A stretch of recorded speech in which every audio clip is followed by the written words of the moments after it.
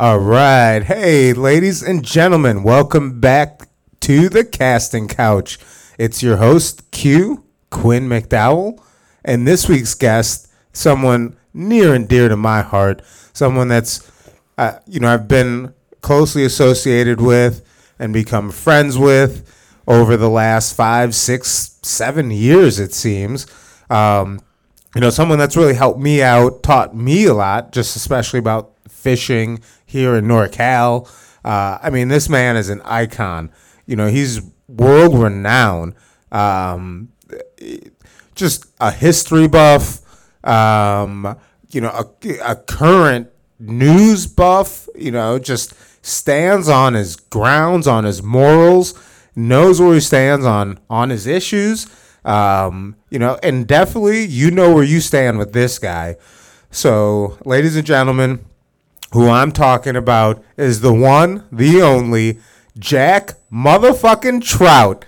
How you doing tonight, Jack? Oh, we're doing great. I'm just glad to be hanging out with you and living here in Mount Shasta. It's a privilege. Yeah. So you're telling a little story about actually how you figured you'd end up here in Mount Shasta. So, why don't you tell us a little bit about yourself? You grew up where? Portola, California. And, my dad was the local school teacher there. And so that usually equated to we got in the most trouble, all the teachers' kids. We did, And but we played sports against, over here in Shasta. We played against McLeod in basketball. And, I ran track, and if you won North sections, you'd be running against meets over here at the College of the Siskiyous. Yeah. And so we stopped at Round Table Pizza. I'll never forget. And I had a piece of pizza in my mouth. I got back up on the bus, and I looked up at the mountain. And there it was. The diamond in my eye. The mother of all Earth.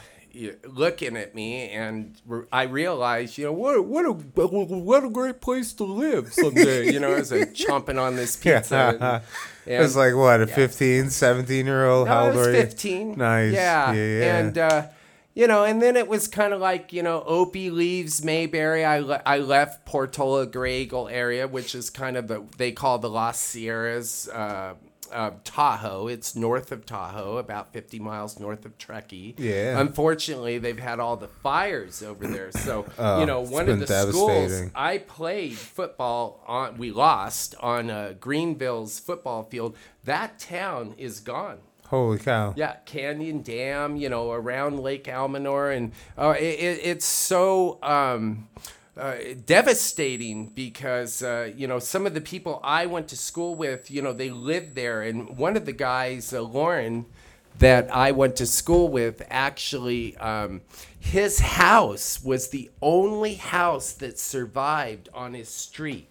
Everybody's house on that street had actually burned down. And he was just devastated from feeling guilty about being the only house that survived. And I said to him, Lauren, you got to realize, you're a victim too, because every day when you drive back home through your neighborhood, you've got to witness that and feel that guilt. You're a victim. Yeah. And so, what's happened with the fires over from my area, I can't not talk about that and deny it. Of course, I came from that area and, came into the Shasta area and realized that, during that time, ESPN had a show with Tommy Sanders that was on Saturdays. And I had moved from the Portola area down to the Bay Area for 4 years and sold real estate. Yeah. And I actually did pretty well. I hit a market that was really good during that time. But it was kind of like Opie leaves Mayberry. When I got down there, I realized. Well, let me ask this. Well, I mean, what was it like growing up in Portola? Like your childhood. I've been. So my wife has an aunt. Well, an aunt and uncle. Her uncle passed, years ago, and they bought a place in Grey Eagle, and I've been there. One of the funniest stories. So it's like Mother's Day, right? I'm there with my wife and her parents. My father-in-law's mother. She's like 90 some years. Not old at the time. And like I say, we're at Aunt Penny and Uncle Dave's house. One of their sons, who's like a comedian, is there. And then Uncle Bob and Aunt Phyllis are there. Aunt Flo, that's what she like, we call her Aunt Flo. And so we're sitting there, in this place of Grey Eagle, all around Mother's Day. And freaking like I have a few tags. I think I have like a bear tag and a deer tag, and I'm like, I'm gonna get up early, go out, and like, oh, it's turkey season. I'm like, I'm gonna get up early and go see if I can go get some turkeys. And so we started talking about hunting, and Uncle Bob and Aunt Flo, they live in Sonoma County, and Uncle Bob, all of a sudden, like we're sitting there and I'm talking about harvesting animals and, like hunting and all this stuff. So people are like genuinely interested. And all of a sudden, Uncle Bob like slams his hands on the table and he's like, enough of this. He's like, I can't take it anymore. And he's like, you're talking about killing little bunnies. He's like, they're little fluffy bunnies. Like, they don't hurt anybody. And I'm like, but they're delicious. And he's like, what the? And he like loses his mind. The comedian, he's like sitting there. He starts cracking up, like not helping the situation at all. And I just have to sit there like with my mouth closed. Aunt Flo is like, Uncle Bob, like just let's calm down. Like, he's like, and she has to explain. She's like, he has a hard time around this time with Mother's Day. And like escorts him out of the house. They have to go for a walk, Like it was one of those family moment explosions that like, you just never imagine happens to you. But it happened to me because I was talking about harvesting and hunting animals. And Uncle Bob is a diehard animal lover, which we all have those in our family. But, he understands that I mean no ill will. Like, I'm trying to harvest animals so I can feed myself. But anyways, I digress. It was just one of those funny, crazy stories. Yeah. Mother's Day. Grey Eagle, California is a great place on earth. I mean. Oh, beautiful. Beautiful. You got the Feather River there. And I grew up, going down to the Middle Fork Feather River and fishing as early as 5 years old. Oh, jeez. Like how were you fly fishing at 5? No, it's like Gerbers. We all start with Potski eggs, right? Yeah. Work our way up. But what age did you start fly fishing? About 9. Okay, cool. Because Sadie Jean, like, I got her a fly rod last year, and I make sure that when we go out fishing, like, she uses it a couple times. But right now, she really prefers, I call it the chuck and wine. Hey, so, but yeah, I let her go for it. No doubt that just any form of getting off the couch and getting out into the outdoors is so important for everybody right now because the one thing that children and people, humans, lack right now is hobbies, is being in the outdoors. I always say the only thing in life that's perfect is nature. Everything else is naturally imperfect. That's a good one. But, I mean, not everybody lives in Grey Eagle, Like, what? Did you have a creek in your backyard? What? Like, yeah. I mean, or just probably walking distance at least. But, like... nowadays, we've got so many children, so many people that are in cities and things like that. I mean, what kind of advice would you give to those people that are, in a sense, landlocked, urbanized in a sense, like to kind of get out? And because, I mean, there's tons of people in the Bay Area that are chomping at the bit that would love to fly fish, and their closest place to get to is like Poudre Creek or Feather River. That's at least an hour away for these guys, 2 hours if you're talking about traffic. Yeah, it's really difficult, but I would suggest embracing local clubs because clubs actually group people together, and as a whole, you can get transportation out of the cities to rural places, rivers, places where you can get free instruction, learn hobbies. Hobbies are so important. With everybody else going backwards. Do you need to get it? Nope. Oh, okay. With everybody going forwards. Everybody driving. Sorry, that was my phone, folks. With everybody driving faster than their windshields forward. It's great to embrace things that allow you to go backwards, such as fly fishing, archery, things that really bring us back to our roots. Trapping is something like Trapping, I want to get Kit into. Carson, Yeah. Trail finding, reading history. Reading history. Can you, identify some of these clubs? Like I know about some of the San Francisco fly fishing clubs, things like that. But that's something that people really don't talk about a lot is the clubs. Clubs. Yeah. Yeah, the clubs really, especially any of the youth that is listening to this podcast. Right now, clubs are like, it's like baseball cards and stamps. It's either hit or miss, with whoever it's with, But these clubs really need the youth to come in and embrace hobbies and getting together and camaraderie. But I mean, Jack, sorry, that was like booming. But PlayStation's a hobby. Yeah, but the problem with that is I say there's nothing wrong with that. I don't do it, PlayStation's a hobby. But how about balance?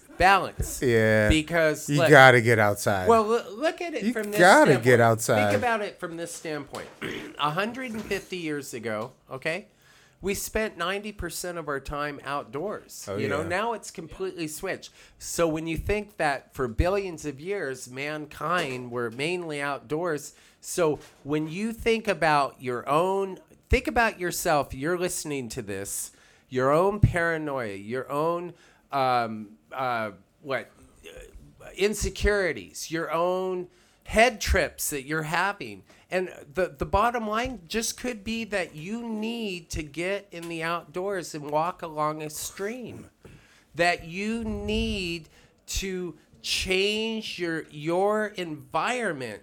And go chase a bear. Go hook a fish. Woohoo! Whatever. Out, yeah. And just change. Yeah. So reinvent yourself. Fishing at 5 years old, fly fishing by 9 years old. I mean, what sparked this other than just growing up in the area? I mean, did you have someone in your life that, really kind of showed you the way? Well, my dad was, he basically was a guide for Walton's Grizzly Boys Camp out of, the Portola area there in Plumas County. And he also guided people out of Gray Eagle during the summers. He was a school teacher, but he guided during the summers when he had time off. He also was a game warden for a short time too up at Lake Davis until he quit when they made him carry a gun. Oh, really? Yeah, kind of a funny, sidebar. He didn't want to carry the gun or what? No. He, when it got to that, he's like, huh. see. Well, I mean, couldn't he just keep it in the truck or what? No, a different era, man. We're talking about back in the era of just easy going. Yeah, that's what I'm saying. It's like, okay, yeah, I'll take the gun with me, but yeah. Well, most back then people kind of followed the rules, so I don't know. No, I hear you. So when I got home from Iraq, my mom was like, "Oh, why don't you be a cop?" And I'm like, "Well, because I don't exactly want to carry a gun all day long anymore." Like that was, I didn't, like walking around with like 3 guns, 2 guns at least on you. That's and you're not even looking for an animal or anything. Well, my dad enjoyed hunting, and I actually shot one deer in my life. The first year I got my hunter's license when I was 12, up by Lake Davis, the area that burned, unfortunately. And there he was, and I took a shot and nailed him, huh? Yeah, and it was great, and my father taught me how to skin him and everything. It was a really good experience. And then I just, really found that I really enjoy catch and release fly fishing. That was the only animal you ever killed? Yeah. Well, large, besides like a fish or... No, that was it. Nice. Yeah. You got that experience, so that's awesome. Yeah. I think that all of it, the whole balance, of not being too, I don't know, just respecting nature and then also embracing nature. Yeah. And seeing both sides. So. Yeah.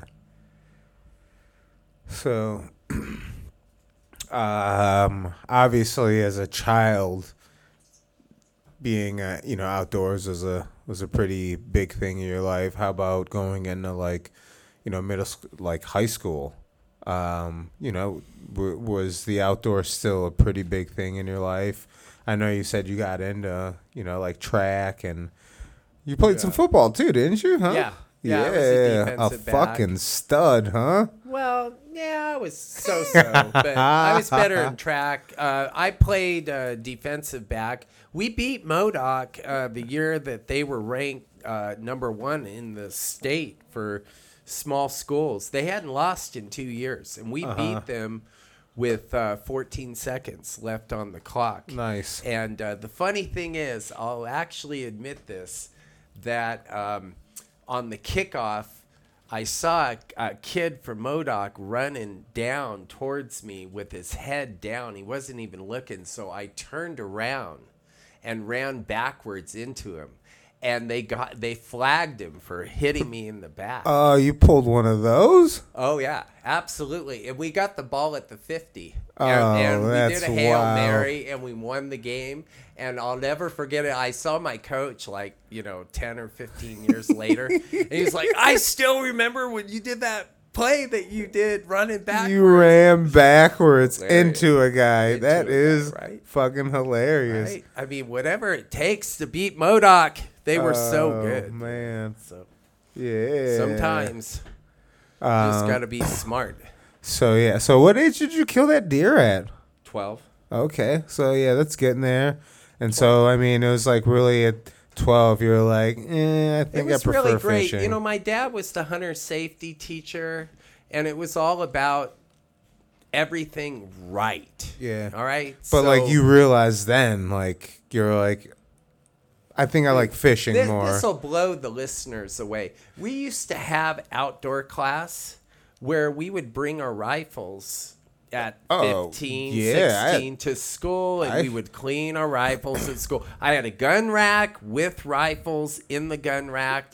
I mean, Jack, I'll be honest, people just knew how to act. My high school had a shooting range in the basement of it. Okay. So, Yeah, right? And this is Wisconsin. Well, I mean, this is Wisconsin. So 15,000 lakes, people. Yeah. I'll never forget the parking lot of this gas station where the guy, walks up to the guy from Minnesota and says, "I don't know why you think you're so cool with your 10,000 exactly. lakes The land plate. of 10,000 lakes. Wisconsin has 15,000. Exactly. Wisconsin has more lakes than motherfucking Minnesota.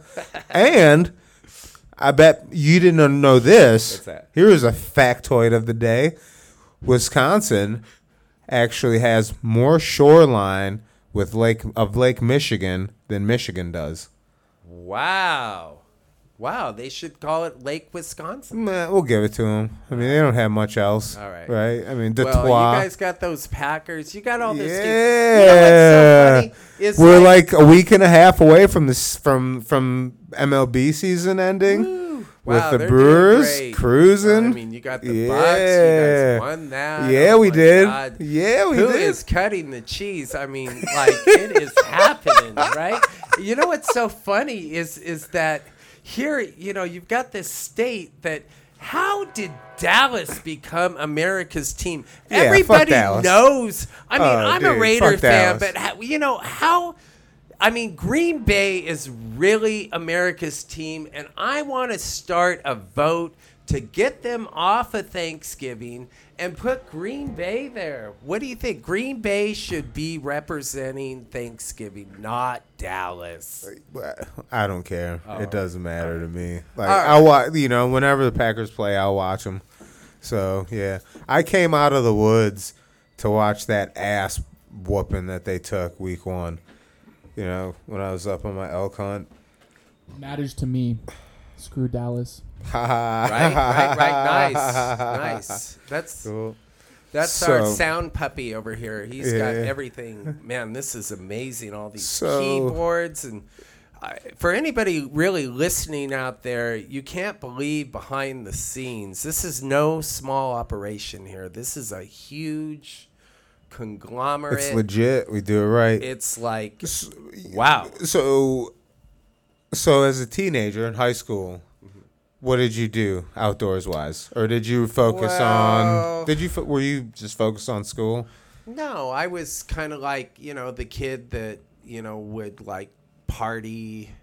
And did my schooling, but we were working for the weekend. And everybody's working for the weekend. I mean, all of that. Turn Me Loose.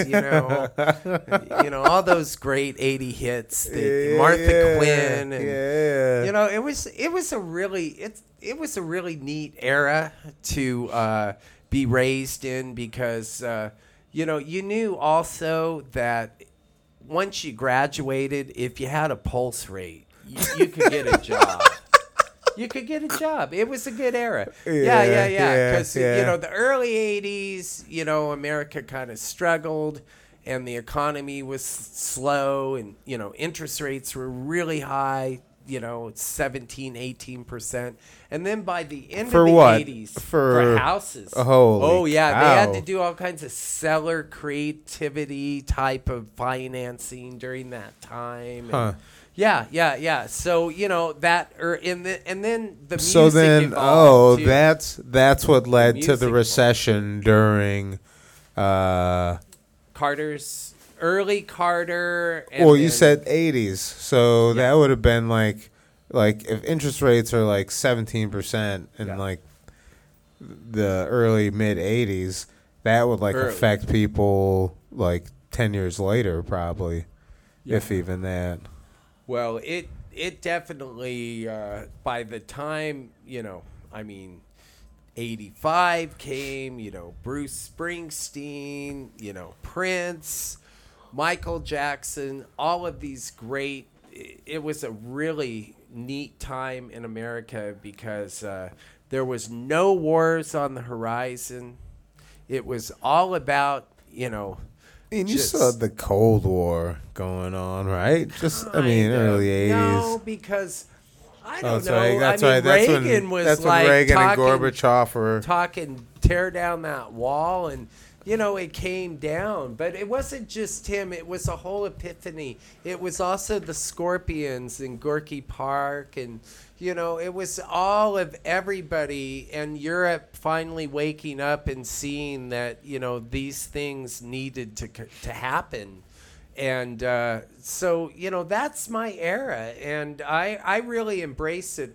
Some people are trying to, wallow through their era or just get through. And people like Mark Twain, they were noticers. And I try to be a big noticer and learn and open my eyes and see what's happening and take notes, because you're either getting better or you're getting worse. You want to just keep getting better. I agree with that sentiment. Yeah. Definitely agree with that sentiment. So, I mean, what'd you do? Did you fish? Well, during I high definitely school, fished. Did some hunting, but was more into fishing. Yeah. And then basically left and went down into this real estate world. Why'd you leave? Because I realized that. Did you think when you remember that you graduated high school 18, 17, 18? 18. Yeah. So I graduated at 17. And so graduated 18, and that dude that was fucking munching the pizza, this is a nice place to live. You just fuck that dude, or you just forgot about that dude for a second. What made Jack? My mom and my brothers were selling real estate in the Bay Area. Oh, okay. And I thought, I want to. My dad's a fishing guide and a school teacher. And, I want to spread my wings and, be more like them. We got Tom Cruise, risky business. We've shit. Got hot cars. You're thinking about that cocaine, huh? No. Oh, you're thinking about that cocaine? No. Oh, no. man. Because Really I know the 80s. And if there's nothing that came out of 80s, it was cocaine. Yeah, but I never was a powder guy. I did a little bit, I always did a little bit of weed. It never hurt my game. No, but, hey. But when it really comes down here to it, on the casting couch, yeah, cocaine is okay. No, I actually, I take an Amsterdam stance. I've never done coke. The only thing I've done is weed and mushrooms. I've never done a lot of drugs like acid. No, none of hospital. They've given me the morphine, the pills that they give you after surgeries. I never even finish them. I'm not a drug guy. You know what I mean? Yeah. But I appreciate people's rights to want to do drugs. You know what I'm saying? Yeah. If you want to fucking do drugs, do drugs. Yeah. Fucking go for it, man. Yeah. If you want to fucking, sip on a little bottle of fucking HGH or MGH, whatever the hell it's called, go for it, man. Get happy. Do whatever you need to cope. So I'm not a judger at all. Absolutely. I'm not a drug shamer or judger. I will shame you if you do crack or meth. No. Those are all drugs. No. I just personally, I think the secret of life is how you affect other people in a positive way. And let's face it. Powders, they're a little bit selfish. Little weed, little alcohol. Hey, everything's. The focus is that you're either getting better or getting worse, and you got to put everything in moderation. When I'm trying, I go through different phases of my life, and when I'm trying to achieve, then I'm going to be, focused, and I'm going to, look, if I'm studying for something, say if I got acting coming up, I may not drink for 3, 4, 5 days before that time. Yeah. If it's something, important, then I know my limits. But that control I do a month. Is so important. Before my elk hunt, I didn't drink for a month. Because you're like a marathon, getting ready, right? You got to do. Yeah, I was just focused. And this is archery too. Yeah. This is the bad boys. Completely focused. Woohoo! Cool. So, You're down in the Bay Area, slanging real estate like a motherfucker. Yeah. Money I making hit a Jack. really good market. Money Hey, making Jack. And the then first open you're house like, I sat on, I sold. okay, so money making Jack.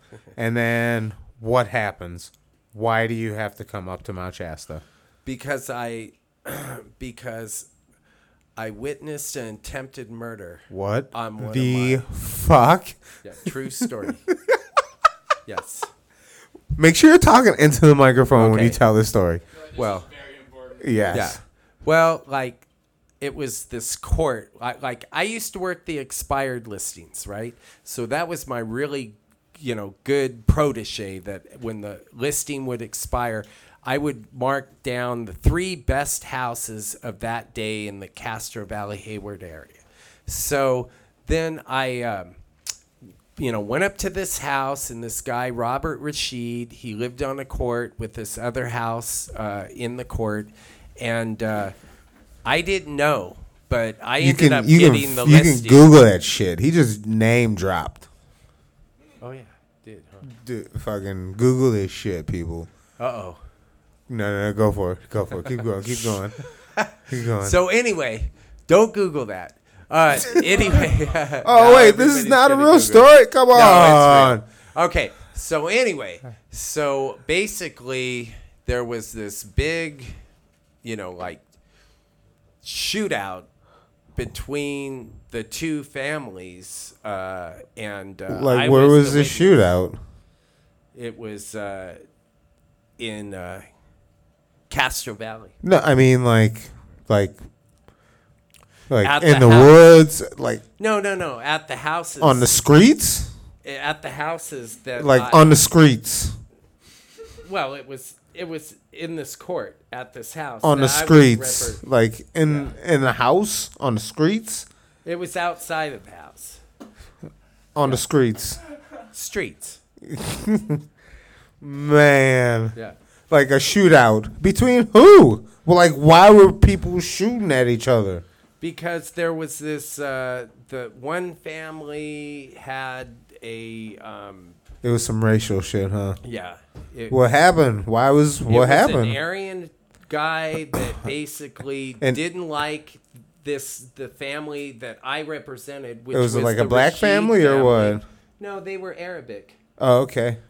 Saudi Arabian. Saudis? Cool. Yeah. Cool. A okay. really nice family. Man, and like their hella son, loot too, huh? Their son, Abdul, had been beaten by this neighbor when he was 15. Uh-huh.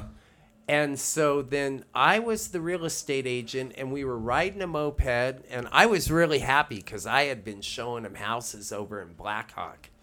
And so, Jacko at 22 was going to get a big commission, selling their house. See, this family and the other family had feuded so much that the homeowners association said, I'll pay the first family $30,000 to move out of the subdivision, right?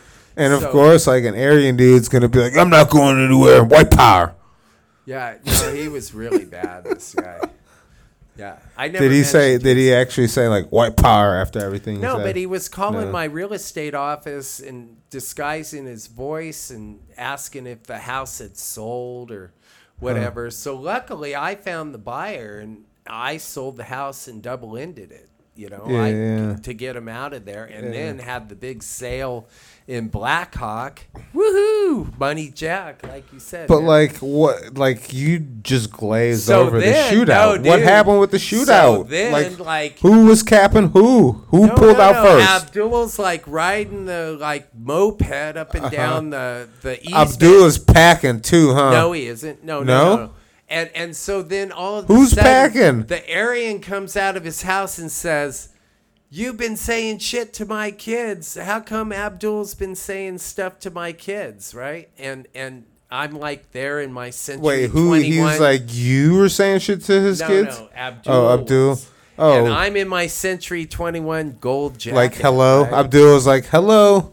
And then Abdul, remembering when he was 15 and now he's like 6 Oh, foot, Abdul's the kid. he Okay. comes up and starts beating the guy. Yeah. And then the wife kind of jumps him, and I hear him elbow her, and then the husband runs in the house, grabs Grabs gun, a scrap. and starts shooting at all of us. Oh, damn. No, oh, Yeah. damn. So the husband... Yeah. Wait. The Aryan dude or Abdullah's father? The Aryan dude. Oh, the Aryan dude just went in the Going house and started Came bucking.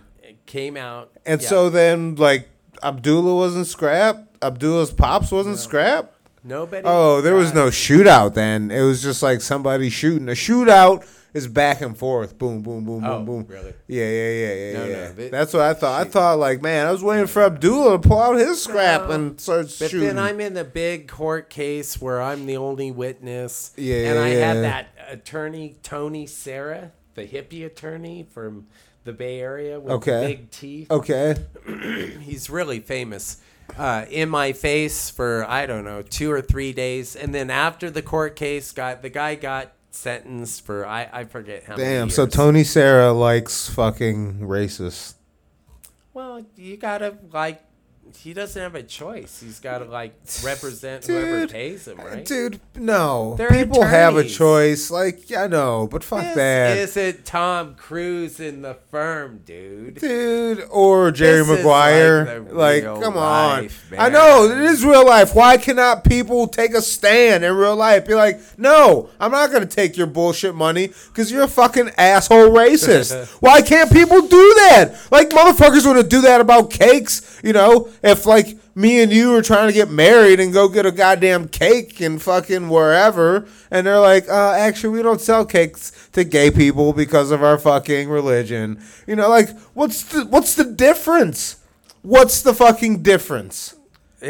There's no difference. Exactly. It's just like, And so it's just like, why they can't people just like chill the change fuck out people. and like why can't people just chill the fuck out? Like Yeah. if there's no difference between each other's bullshit, people really need to just relax on all the bullshit. right? But anyway, And also, like, I digress. I don't know. But that's a love crazy ass story. others. But like Oh, yeah, that's crazy ass story. But that's what got me to Shasta, because after that, like 'Cause during the fucking case, white like, people his just going brother, crazy, shooting at black people. He was like, on me, so I like moved up to Shasta, took on my middle name, Jack Trout. That's who I am. And rest is history. I mean, this is a great area. We're always trying to do the Bob Seger, trying to solve mysteries without any clues. What do you mean by that? Working on a few night moves, Arc. The pipe and the lighter. Nice. Okay. And so Jack, you've been in the area 28 years. 28 years, and you've been guiding 27 years. 27 years. Yes. These rivers and lakes. I assume. yeah, Have all you of ever them. done any? That's what I because that's one of the things that I've actually thought about doing with clients is like the alpine lakes. You know, getting into like a gray rocks, because it's just like if, like dry fly casting, you just toss something out there, you're freaking Yeah. Because that's what happens when I go up to there, like, just on my family trips and stuff, like all these little mountain lakes that we have that are, hike, a mile, 2 mile hike in. It's just like, why not just take a client in there and fucking fish the alpine lakes for all day, Well, the right client, Yeah. for sure. Yeah. Bring a floaty tube out, just float it. That's all Toad it'll Lake. be. That was always a good lake. Yeah. So, but yeah. So, you've been in the area 28 years, and knowing you for probably like the last 7 years, about. Yeah. 7, yeah. What I appreciate a lot about you is the fact that you're a history buff, because I totally know that if you don't know history, then you don't know shit. Like, if you don't know history, if you don't know, like, even some, if you haven't showed me that you have made an attempt to find out something about the past and how it relates to today or how it can relate to the future, like, I'm not going to take you as a serious individual. And so one of the things that I greatly appreciate about you is, like, you're a fucking history buff. Yeah. So what I want to ask is, what's your favorite era in history? Oh, I definitely like from about 1835 to 1910. Okay. Yeah. And why is that? Because some of the greatest people that shaped, who we are today came from that era. Mark Twain, let's see, George Hurst, James Beckworth. The Becks. I was gonna. Yeah, I have my notes to bring out. I really appreciate you bringing that man to my attention. Oh yeah. I love that guy's story. Well, James Pearson Beckworth is one of the greatest American icons ever, because there's probably no one other than the Mormons that helped countless gold seekers and that were coming westward out with his knowledge of. He even Kit Carson asked for his advice. I mean, the man has a pass named after him. Yeah, I mean, absolutely. He found the lowest. It's pass, the lowest pass. Yeah, in the Sierras, into California. Right, and also too, people have to remember in 1825 with General Ashley, he was with the crew that found the lowest pass in the Rocky Mountains. He has some of the crazy stories of was it a General Ashley whose ass he had to whoop, and then he saved his ass? Well, he saved him 3 different times. Yeah, he saved him from a buffalo. And he saved him when he was beefing with him. He was like, "I fucking hate you right now, motherfucker, but I'll still save you." That's just like fucking. That's awesome. Yeah. It's awesome. A lot of people do not have that type of integrity. Or it's just like, it's like if they just have like some sort of squabble or beef with someone, they'll just fucking, let them die, let them go. Well, he was such a superstar that he tolerated endless counts of white bread stupidity. Yeah. And one of the classics with James Beckworth was that he was so smart, he was such a good trailer, and they were always so afraid of being killed from different, Indian tribes, Apaches, Comanches, whatever. He knew all the tricks, and they wanted to always go with him. And he was like, "Fuck you. You ain't going with me. I go alone. That's why I live." It's like that story about how he, they are just like, "Yeah, this is your long-lost brother." Yeah. And they're like, "Seriously?" And they're like, "Yep." And he's like, "Okay." And then the man becomes a freaking Crow chief. Yeah. Absolutely. That's amazing. Well, absolutely, especially after for so many other surrounding tribes had owned the Crows for years. The Cheyenne had tortured him for over 30 years, and how he was so smart, and he basically got to the pinnacle of it by organizing the trading so that his commerce that he created for the tribe became their synergy to influence. And then he came back with the American fur traders with General Sumter and traded alcohol to all the rival tribes, and it fucked up all their crops. I mean, I really appreciate how the man, he was like anti-alcohol. He was like, stay away from that stuff. Yeah. I mean, just one of those guys that's above and beyond his time. Absolutely. The trail he built from Sierra Valley down through the Feather River Canyon to Marysville.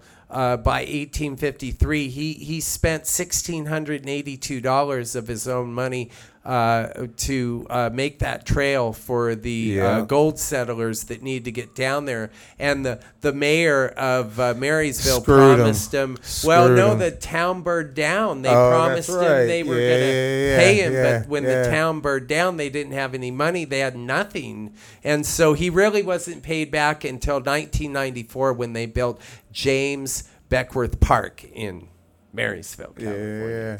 Yeah. J.P. Beckworth, that guy. Hey, man. I mean, there you go. That guy, like, legendary. I want to actually, like, write his story. Like, I think it would be we should write that. Fuck they. Woo! Yeah. We movie. Because I've done scripts, and so one of the things I thought about is it like. Instead of it being a movie, like, just make it a fucking, like, 6-season episode, you know what I mean? Yeah. Where you can, like, start from his childhood, you know what I mean? Right. Because it's crazy, like, if you think about it. Like, his dad was English nobility, like, had 12 kids with in a sense, one of his slaves, but was like, no, you guys are free, like... From Frederickson, Pennsylvania. Yeah, it's amazing. And some of the other things in the book that I really love was how he But then they moved to Missouri. But he learned how they moved to Missouri, and his father had to go to court 3 times for him in order to, like, prove that he was a free man. Right. You know what I'm saying? He was born free. Yeah. Yeah. But he wasn't actually born free. He was born a slave. But his father was like, no, you're free. Because his mother was a slave, Okay. So, I know, it's like details. Yeah. So, but like, you understand those details when you've seen that shit. Like, I've seen a picture of my great-great-great-grandmother who was a slave. It's pretty wild. It's pretty wild to, like, actually see one of your relatives... a photograph when they're living, knowing that, it's pretty wild. Yeah, that's deep. That's really deep. I mean, my family came from originally from Belarus, and I did my DNA, and I'm 51% Jewish, 47% English, and 2% German. But my question is, how is Jewish a race? It is. It's not a religion. It's a race. Okay. It definitely is. Yeah. It's that's what it said on the DNA. Yeah. So maybe with the 2% German, I wake up in the mornings and I hate myself. Ark. Thus, people need to joke about their nationalities. Yeah. Hey, one thing that I really enjoyed about James Beckworth was when he talked about how if he had to save General Ashley because he fell in the Green River and he was up against a ledge. Dude, that was a crazy story. Yeah. And he dove into the river, and he said that he learned from the Indians. But Beckworth's like hanging onto a cliff, like in a sense. Like he's Ashley's hanging onto the cliff. And that's right. And then Beckworth goes in and he says, I learned from the Indians that, from the Crow, that if I dive and go to the very bottom and swim the bottom of the river up, that'll be the fastest way to get to Ashley. So, I've done that a couple of times. I got into the river and went down to the very bottom. And there really is an amazing current down at the bottom of the river. It works. Can I tell you something? As a trained hydrologist, I could explain to you what happens. It's actually because the velocity of water through the water column isn't uniform. The lower you get, actually, in a sense, like at the river bed, at the bottom, water velocity is near to zero. So it's like water is barely moving. That's why those rocks and things aren't moving. You know, like even little pebbles, they're not moving off of the bottom. So in a sense, like, you know, and that's the reason. It's because, like, you know, you've got all the rocks and all the pebbles. They're creating, you know, just these disturbances and the turbulence and what's the lower Reynolds numbers. That's in a sense what it is, lower Reynolds numbers, which is a calculation you have to do to figure out, like, how fast your velocity is. And so, and in a sense, it's pretty cool because, like, you know, you will see certain things when you get ones with specific Reynolds numbers. And so, like, you will start to see, like, you know, those bars moving. You know how, like, in a sense, like the Klamath, it's never the fucking same river every year. Because, like, you'll get a bar in one spot one year, and then the next year it's fucking gone. And it's like, you know, in a different spot down the river. And it's in a sense because these Reynolds numbers change, and it's because velocities, flow velocities.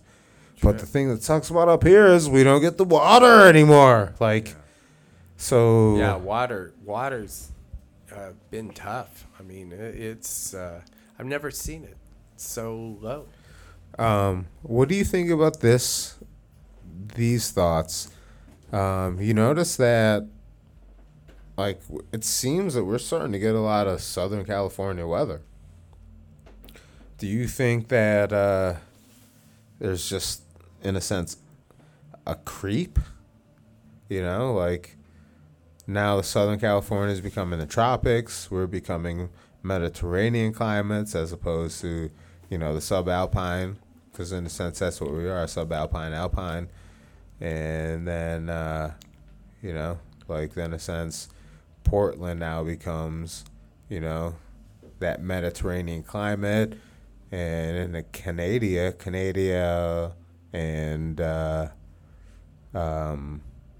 Alaska, they become like that rainforest, that you know, that boreal rainforest, deciduous rainforest areas, and then we have a lot more snow melt, glacial melt, Well, things it's like just that. it's You know, scary. it's just, in a That's sense, for sure. that thing, I mean, you know, I those think lines that are this shifting up. this winter is going to determine everything.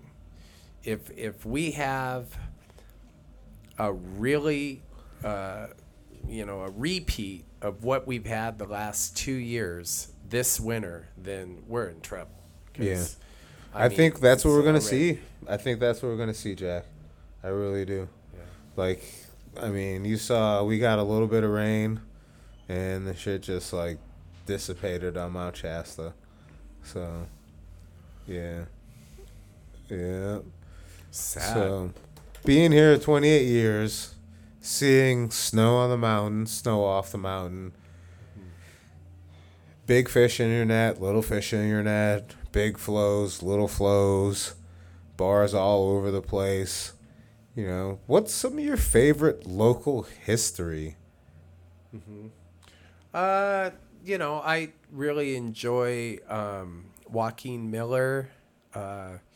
He was, you know, really influential in this area, and also his books, Living Amongst the Modocs, but really it was the Shasta Indians that he was talking about. It was all kind of a marketing ploy, because that book actually was #1 best-selling book in 1878 in England and France. Okay. They were really down on us about how, you know, here we escaped from Keep going. from England, but basically they were down on us because of how we treated Native Americans, and his book was very popular. In addition to all the writings he did in magazines and newspapers in the Harper's Ferry during that time, which was kind of the CNN of that era. And so I enjoy Joaquin Miller. I really enjoy Mark Twain.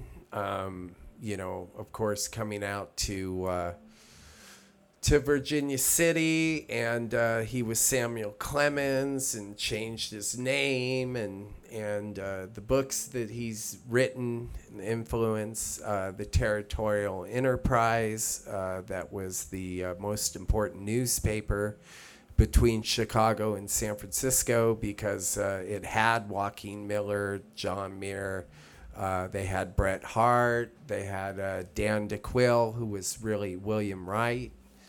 All the best writers of that era, and I really enjoy also Tesla and J.P. Morgan, and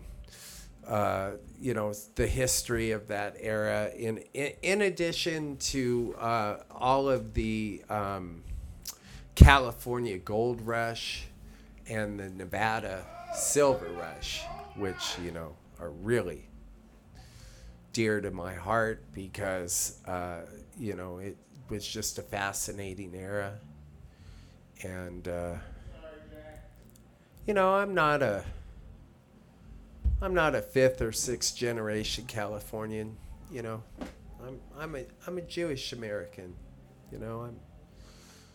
and so, embracing America for what it's given to me and my family, what's come about, how lucky that I've been to live in the era, and then also go back and study history to appreciate how I got here.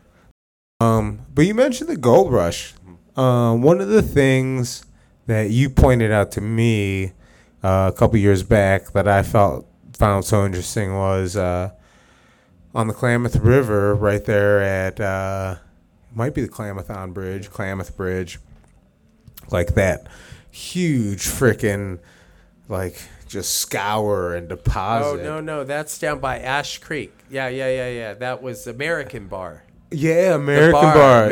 Like a man-made bar. Yeah. Like, it's crazy. It's crazy. Oh, yeah, man. I mean, like, man versus earth, moving and making dikes and putting in. Yeah. But no regard whatsoever for just, what that does for an ecosystem. Yeah, but they didn't even know. First of all, remember that in 1847, you had 2,000 European-type people in California. And in 1 year, 90,000 people came to California from all over. So they didn't give a flying fuck. They didn't even know. First of all, they thought that you could just pull roots and the gold would be attached to the roots.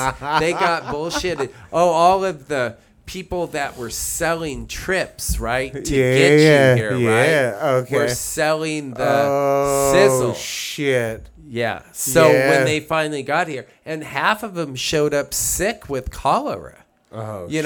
Yeah. So the Mormons really did people right. I mean, they got people across the Platte River. They're not given enough credit in history for what. Are you big did. up in the Mormons? No, I was actually thinking about the Mormons today, but it was more in a sense of I believe in God, like the Sky Pilot, but I don't believe in any religion. Yeah, you're just big up in them because they help Western settlers. That's it. I mean, I was big up in them because and profiteers also, like polygamy. Having multiple I don't wives. Care about any of that. No, I don't. Well, I was thinking about that today because I think maybe one of my neighbors has something like that. It's either there's that going on, a couple ladies and a guy, or maybe it's just two families. Damn. And the guys look alike. I can't figure it out yet. Mount Shasta. I mean, no. Bro, you know about the Shasta Shuffle? Yeah. It's the same shit. I hate that Shasta Shuffle. Why do you hate it? Because don't hate it. It is what sad. it is. It's they come here with a big smile on their face, and then the shuffle happens. Oh, It's well. like, like if they Hey. were the ones shuffling the cards at the casino, but they're not. They're being dealt. Just kidding. All right, move on. It is what it is. It is what it is. Yeah. So, being a history buff, being a guide for 27 years in this area, I mean, what are some of the more important issues that you think we're facing, especially as guides in this area? Well, for sure, it's getting harder to guide because of, the state just changed the laws for independent contractors and, they have to be employees, except Uber is exempt. But I So- thought that's the whole reason this happened is because of that Uber vote shit. No. No, Uber gets to keep their employees as independent contractors, and everybody else has to make them. But I thought Employees. that's what the vote was for. No. Don't you remember that vote that we voted for in November? Yeah. That was like about I that? thought Uber was exempt, right? No, I thought this was targeting Uber to make Uber drivers non-exempt or Uh-oh. non-exempt Well, employees. we're going to research this, folks, and get back to you. And I thought, no, I don't know. We need to check into that. so that's why, because everybody's like, no, make Uber fucking regular employees, man. And I'm like, well, this they're is going to exempt. fuck other people. Yeah. No, it's really hard for me. Yeah. Because, instead of being able to send business, wherever, if it's somebody I do a lot of business with, they're either going to have their business set up, have a federal ID number and, go that route, or, basically you have to pay all the workman's comp and everything. So Basically, yeah, makes it those harder in small business California. struggles. Small business it's struggles. really difficult. It's difficult to. Yeah. Difficult. As far as like As far low as- water, fire, smoke, we lost trips to that. COVID, we lost trips to the forest closing. Here I thought, no big deal. We can still guide the Klamath. We can guide the upper yeah, Sac that's and the true. lower Sac. But when the media started reporting that the forest was closed, then all of the Bay Area and all of our market share, all Yeah. the people down there. But we were exempt from that because you could still work. Oh in yeah, the you National can still Forest. no. You can work like in Dunsmuir. You can't work on the forest. Now it's open. I thought you They- could work. No. I thought there was the exemption that you could work No, in the National Forest. no, Oh, okay. no. It was closed. They had everything closed off. Boat deck. Like up Just at rocks McLeod up Lake. in the- It was Well, closed. but I mean, even McLeod, McLeod was blown out for the year, anyways, Yeah. right? So it's like it's not like Some of the places that we normally guide were so low, but I mean that just compounds the situation because Yeah. there you go again. It's difficult to be a guide right now.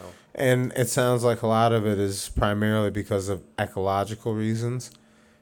Fires, landslides, Global warming, global Yeah. warming. global warming. I mean everything's getting hotter, and anybody out there now that's Well, like denying. any I'm of literally, like, I literally, come on. I don't even want to fish for salmon or steelhead because numbers are so low. Like, I feel bad going out and fishing for salmon and steelhead because numbers are so low. I don't even want to have any part with it. Like, it's just, it's a moral. Yeah, I'm it's a not moral on the thing coast. To me. I usually go over to the Smith or the lower Klamath, and Yeah. I skipped it this year. Yeah. So, I don't know. I love Beckworth though. I mean, I could talk about Beck. I wish there was more about Beckworth. That guy, like literally. Always So, great. more about local Mount Shasta history. I think you talked a little bit earlier about this thing called the G House. I mean, I'm sure my listeners would love to hear about, local lore. Can you tell us a little bit about this G House? I already talked about it. Was it not on record though? Was it Aaron? Was it Aaron? Do you go and I remember when I text you? I met a guy named Aaron, blah blah blah, who lived with you. Do you remember? No. Yeah, you never remember shit from me. So anyway, what was this place like? I mean, the G House was a great place that we'd go to after the guide trips, where the rafters and the paragliding guys and the fly fishing guides and the mountain climbers guides would all meet, to have a beer. A beer. And swap war stories for the day. And spit. Yeah. Nice. Spit, like whatever. Guides making out with guides. No. Fucking finding dark corners. No. There were some nice girls around there. There's always nice girls. Yeah, it was great. Girls are... Yeah, the guides liked each other, but not that much. Oh, okay. Yeah. And so... You guys, I mean, like, this place is notorious for what reason? Just because? Because we'd go there to party after work, and people would come from all over the world to sleep on the lawn. Like, how many people would you say? Oh, I've seen, 25, 30 people on the lawn, all in sleeping bags, and my friend would be like, be careful, dude, on your way to the street, man. There's a lot of lawn larvae out there. And these are just, random people. Yeah. The funniest part was, one time somebody said, yeah, dude, you know what they call them when they're, getting sick on the lawn, right? And I'm like, what? And he's like, lawn maggots. That's funny. No, it was the day. It was an era. It was really neat. Because you mentioned there's some especially for around here in Mount Shasta, there's some iconic people that would show up at this place. Oh yeah. So. Oh yeah, Crazy E and Styles Larson. Yeah. It was Jim Wilberding's place. He rented it out. He's like the godfather of Mount Shasta. I mean, he's just hilarious. He'd always be down there driving through town in his white pickup truck and down there at Mike and Tony's for a drink. And everybody loved old Jim Wilberding. Even made a couple of his recipes I saw in the Buddhist, place off of Summit. They had him in the cookbook. Oh, really? Yeah, they had a cookbook that was, anyway, that's real local. Nice. So that was fun, and also, all the people like Leaf Hansen that passed away here in the last couple of years. You got any good Leaf stories?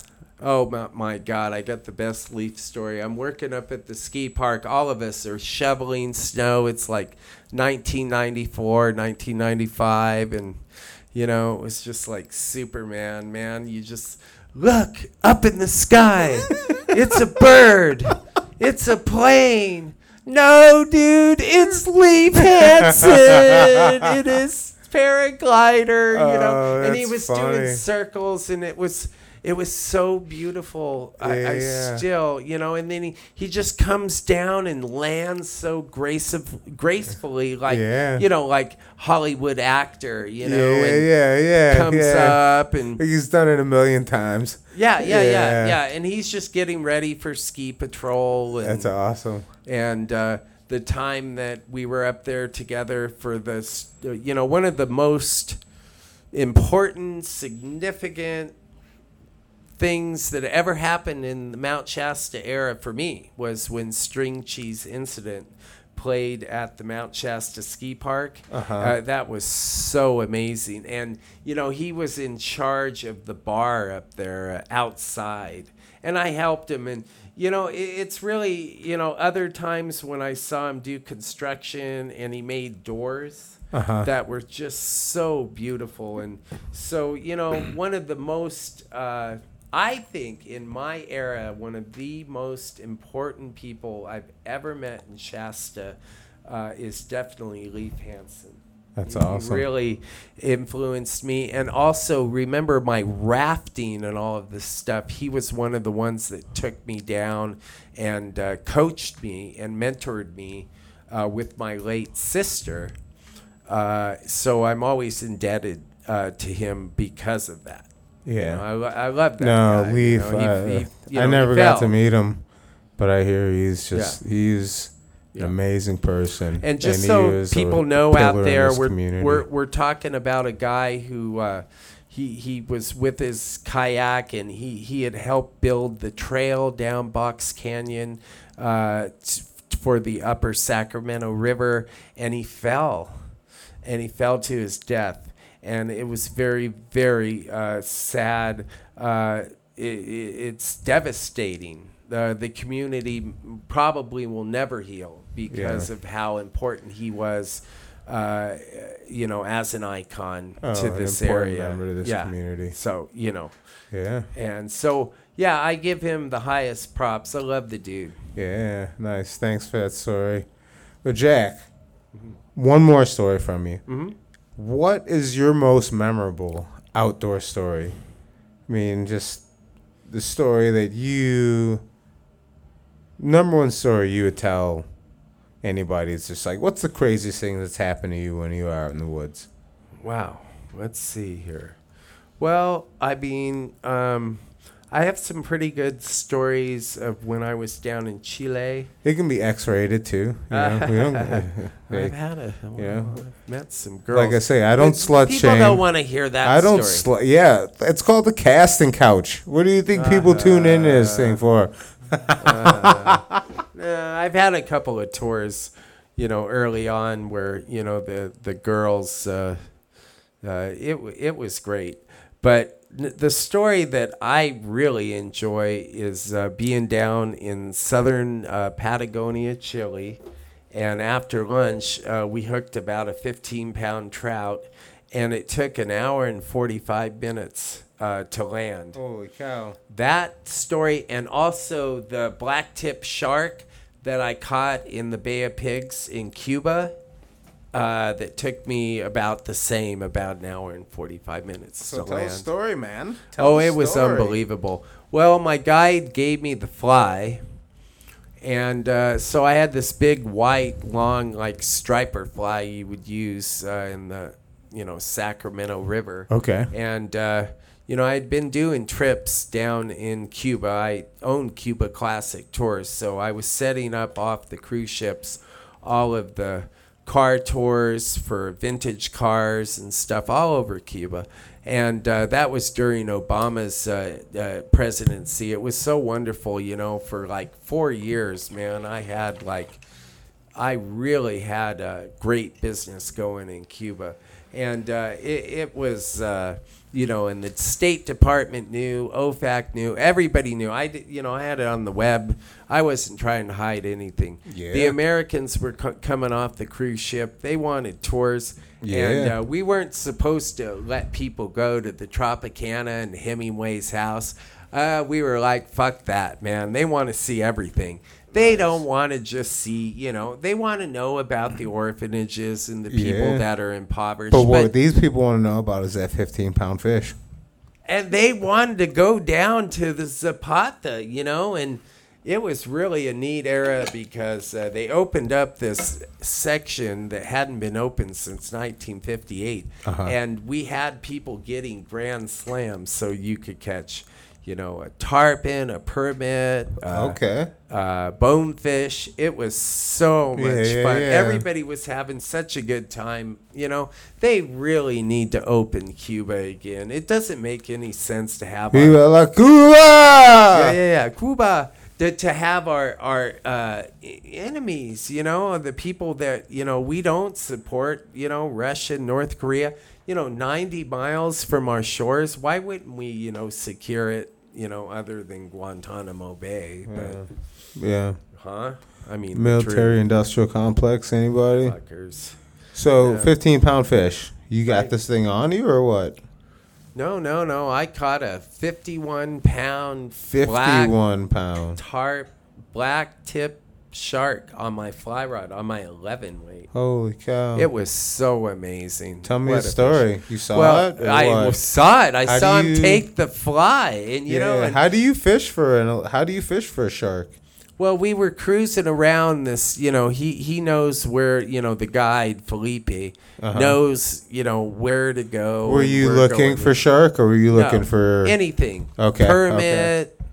All of a sudden, he's like, something's moving over there. Cast at 11 o'clock. And I put it out there, and I'm taking a strip, and here comes the shark. It's following, and boom. The first one I broke off, it was even bigger. Yeah, So- it was. But And so like The the first second one one- you caught, I broke it. It broke was you even off? bigger. Holy shit. And the world record on And a you're fly using an is 11 weight? Huh? 77 pounds. Holy cow. So this might have been bigger. Yeah. But I broke him off, but I got the 51-pounder in. Yeah. And so, So Could be hour and a second. half fight, you said? oh, yeah. Holy cow. You got that kind of stamina still? No. No. That's why you stick to trout these days, huh? Right? Yeah, absolutely. Oh, yeah. Oh man. No, that's those trips down to Cuba. That was my greatest era. Yeah. Really, really great. And Yeah. I even got to bring down Congressman Tom Harmon, Republican from Okay. Orange County. Oh yeah. Yeah. I had him with me and his murder mystery wife. She even wrote a book about her trip called Murdered in Cuba, and it's about me and my Damn. ex solving murder mysteries on our fly fishing guide Oh, trips. It's shit. true. She wrote 2 books. Oh, okay. Murdered in Cuba and Murdered. Are you getting in anything off of Argentina. that? Like I did. likeness? Yeah. Nice. I got paid. some- That's what's Yeah. up. I like that.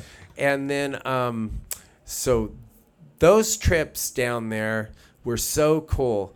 And also, I love the lobster there, the rum, the cigars, Yeah. everything. Oh my God! The party Sloppy life, huh? Joes were invented in Havana in 1917. A lot of people don't know What? that.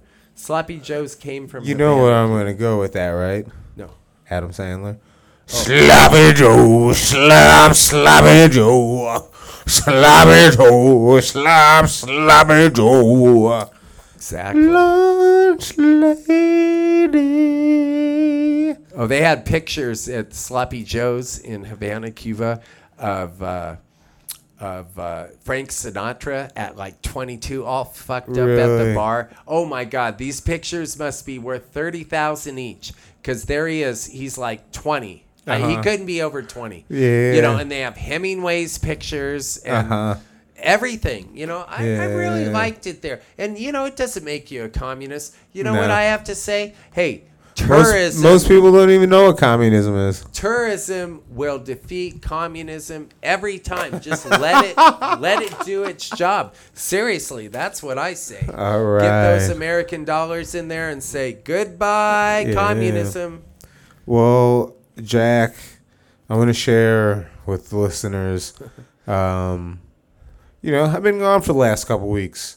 Last 2 weeks, I had my elk hunt up in Washington, so I went up there and I disappeared into the woods for a couple days, do some scouting, and spent 3 days in the woods for my first trip. Because I left like a week before the season opened, like so I can do some scouting, try to get on some elk, because I know like normally it takes me about 4 days until I see an animal. Like if I'm stringing days together, so 4 consecutive days to see an animal until I see an animal. So I disappeared in the woods, got into a place where I had gotten verbal intel that there might be some elk, and didn't see anything. But some like backpackers, hikers who said they didn't see anything, hear anything, see any sign. Which I mean, it was still early in the rutting season because I was hunting archery during the rutting season, and normally during the rutting season, from what I hear, I mean, this was my first elk hunt, so from what I hear, like they're more vocal at night. So it's like if I'm around them at night, I should probably be able to hear them, which was not happening the first 3 nights that I was out there, and I covered probably about 30 miles about 10 miles each day that I was out there. Cool. And it was like a lot of up. And so I was like trying to get into some places where other people weren't, to hopefully get into some places where the elk were. But not seeing any sign. People said they saw no sign. So I came out of the woods in time to actually meet with my father-in-law and my brother, because my brother came into town and he actually flew in. And so I met with my father-in-law, and then we got a nice little comfy hotel for the night, and then picked up my brother, and then we disappeared into the woods that next day. And that day we got into a trail which actually, for a while had not been maintained.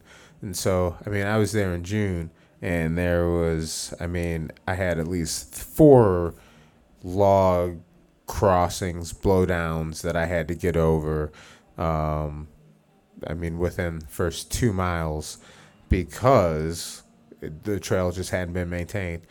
But we get there, and I was doing some scouting. I left the place where I was, and before I actually met up with my father-in-law and my brother, I went into this place to find out exactly like what the situation would be like, and found out actually there was a crew in there that had cleared it for about 6 miles. So we walked in, and for about 3-4 miles, and met up with the crew who was doing the clearing. And we camped with them the first night, got a little intel from them, walked out, because they said they'd seen nothing, but that's what happens. Sometimes elk, they just make themselves scarce, especially if you're winding them, if they hear something. So that crew, they let us know that the only thing they'd seen was deer, which I had a deer tag, but really my primary focus was elk. I was out there just to, if I sniffed, seen, heard elk, I was getting after it. And so we walked out, didn't see anything. We actually ran into some other hunters that were scouting for their deer season that was coming up the following week.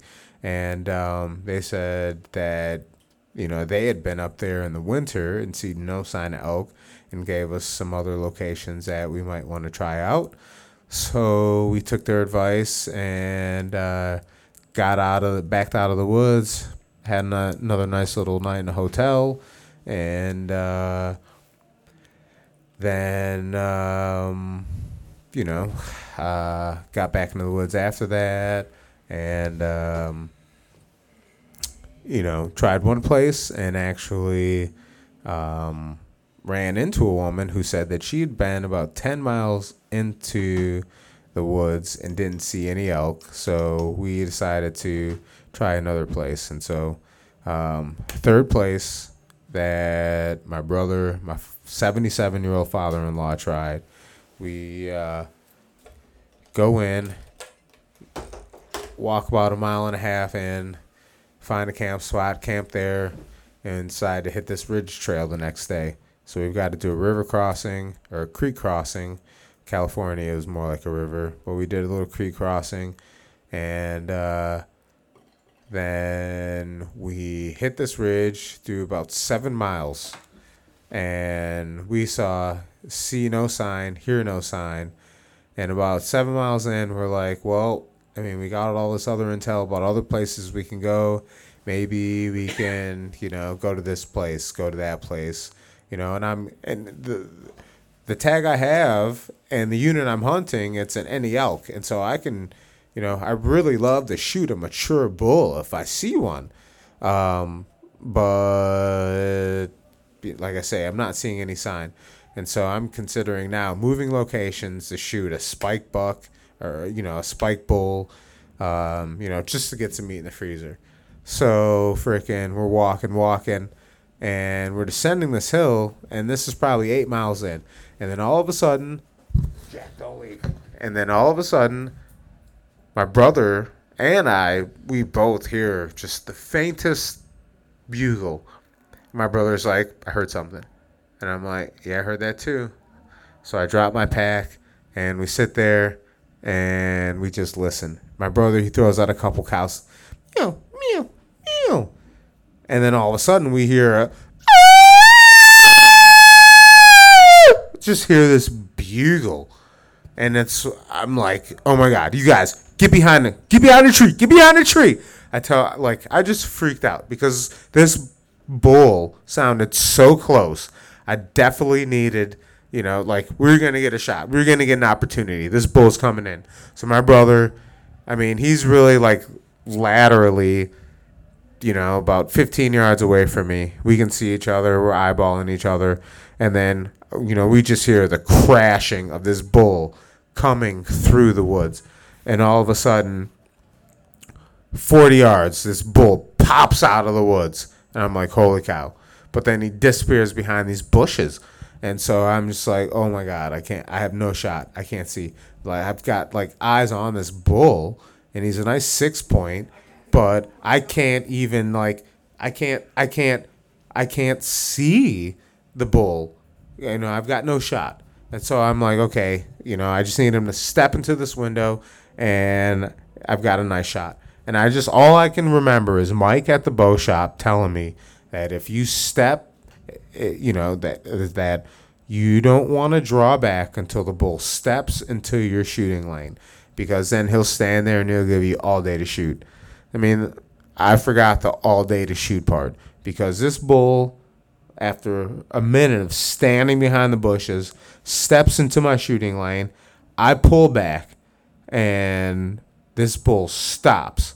And my brother, he says that he thought that I slipped when I pulled back, because my draw cycle was so fast. I mean, I was so excited, I guess, that I just everything went out the window. Everything went out the window. I was racing like a rabbit pulling back. And so I pull back, and I don't even remember really aiming at this bull, and I shoot, and it my arrow flies 3 feet in front of the bull, and the bull takes off. I try to get him with a couple meow, meow, meow, meow. He's not coming back. I figured he's over the next ridge. And so, the next day I get out there, and I go and I try and hunt the next ridge over to find this bull. Only thing I see is a freaking 500-pound bear at 126 yards, but he can hear every word that we're whispering, so he takes off, and we've got no chance to stalk him. And my brother, he's got to get back to Wisconsin at that point, so that was in a sense the end of that hunt up in Washington. But it was pretty awesome to be able to call in 6-point bull, nice mature bull at 60 yards. And 60 yards is definitely in my wheelhouse. I should have smoked that bull. But, my first archery elk hunt, and I got really excited. And I just, the way I described it is prettiest girl at school freaking came up to me and was like, hey, do you want to go out? And I was like, hey, she was like, huh? And I was like, hey, me? And she said, okay, I think I'm going to go talk to Bobby. And I'm sitting there just like, what in the hell just happened? So, yeah, I mean, it was somewhat a disappointment. James Beckworth would have nailed it. He That's definitely the would. That difference. dude, yeah, if you haven't read when his... you have to. If you haven't read his like biography... When you have, like, in his book, he's got 6 bullets. Dude, yeah. And he ended up feeding the entire... Exactly. 300 I'm no men or Beckworth. What something. can I say? I never fucking said I was. No, you know but what I'm saying? you know what? You're honorable because you did it with a bow and arrow, and it's a different time 60 too. yards. You know? I like, mean, if people I listening think, to this, think about it. He's in my wheelhouse. It's 60 yards. I should have gotten him. Come on. I mean, you know. Archers no. Archers no. Yeah. So yeah, well, I like but the I mean, it was handicap awesome. Like it archer was with his feet. I mean, it was awesome that this bull comes in 60 yards, like really 40 yards. And I mean, if I had been thinking right, you know, like I could have been set up better, like sent my brother, you know, down another 50 yards, so the bull actually comes closer to me. But really, the main thing I really needed to really focus on and understand and comprehend was slowing down, and just really like understanding I had all day to shoot this bull. Oh, I remember this, like the same thing when I'm out casting to a permit or a tarpon. It's slowing down. It's hard because you're so excited. Down. It's like the pinnacle of your everything you exist for. You know. But that's the thing. It's like if you don't slow down, I mean, you're gonna miss it anyways. Yeah. So it's like, you know, if you don't give yourself that shot, you're not gonna get it anyways. So you gotta slow down. So classic stories. Jack, I want to thank you. Sure. So much for coming on to the casting couch. And can you tell people where to find you? Yeah, you want to get a hold of me, you know, you can check out the website at jacktrout.com. It's all one word. Or, you know, give me a call at 530-859-8087. That's the 2 best ways, or, you know, Jack Trout on Facebook. You know, I'm all about good, and I just think the secret of life is how you affect others in a positive way. That's always been my creed. Awesome. Jack, thank you so much for joining me on the casting couch. And I want to thank you, send a thank you out to the listeners for this week for joining us. And we'll see you next week. Thanks, Quinn.